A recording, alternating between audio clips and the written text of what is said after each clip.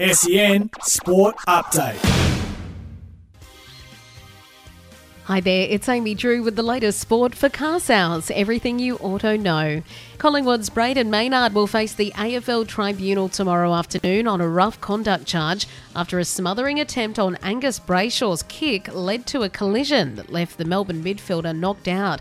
Brayshaw will miss the Demons semi-final with Carlton on Friday under concussion protocols and is no certainty to return next week if Melbourne advance. Meantime, SEN's Nathan Buckley reckons Melbourne shouldn't turn to Brodie Grundy to boost their forward setup ahead of Friday's clash. I just think you put in the most competitive, medium-sized player that you can find. Not Grundy. I don't think that's the answer. I think Gawn's been going exceptionally well. I think Petrarca and Oliver through the midfield have been great. James Jordan, probably the next big body player that has to come in for Brayshaw.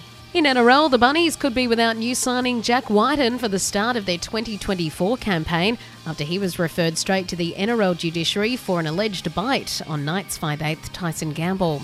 Tennis great Novak Djokovic has cemented his place in sporting history with a record equalling 24th Grand Slam singles crown at the US Open, taking down Daniil Medvedev to match the all-time majors record set by Australian legend Margaret Court. And Aussie golf star Minjee Lee has held her nerve to clinch her first LPGA Tour victory in 15 months with a thrilling playoff win at the Queen City Champs in Cincinnati. And that's the latest in sport. Sell your car the hassle-free way with Car Sales Instant Offer.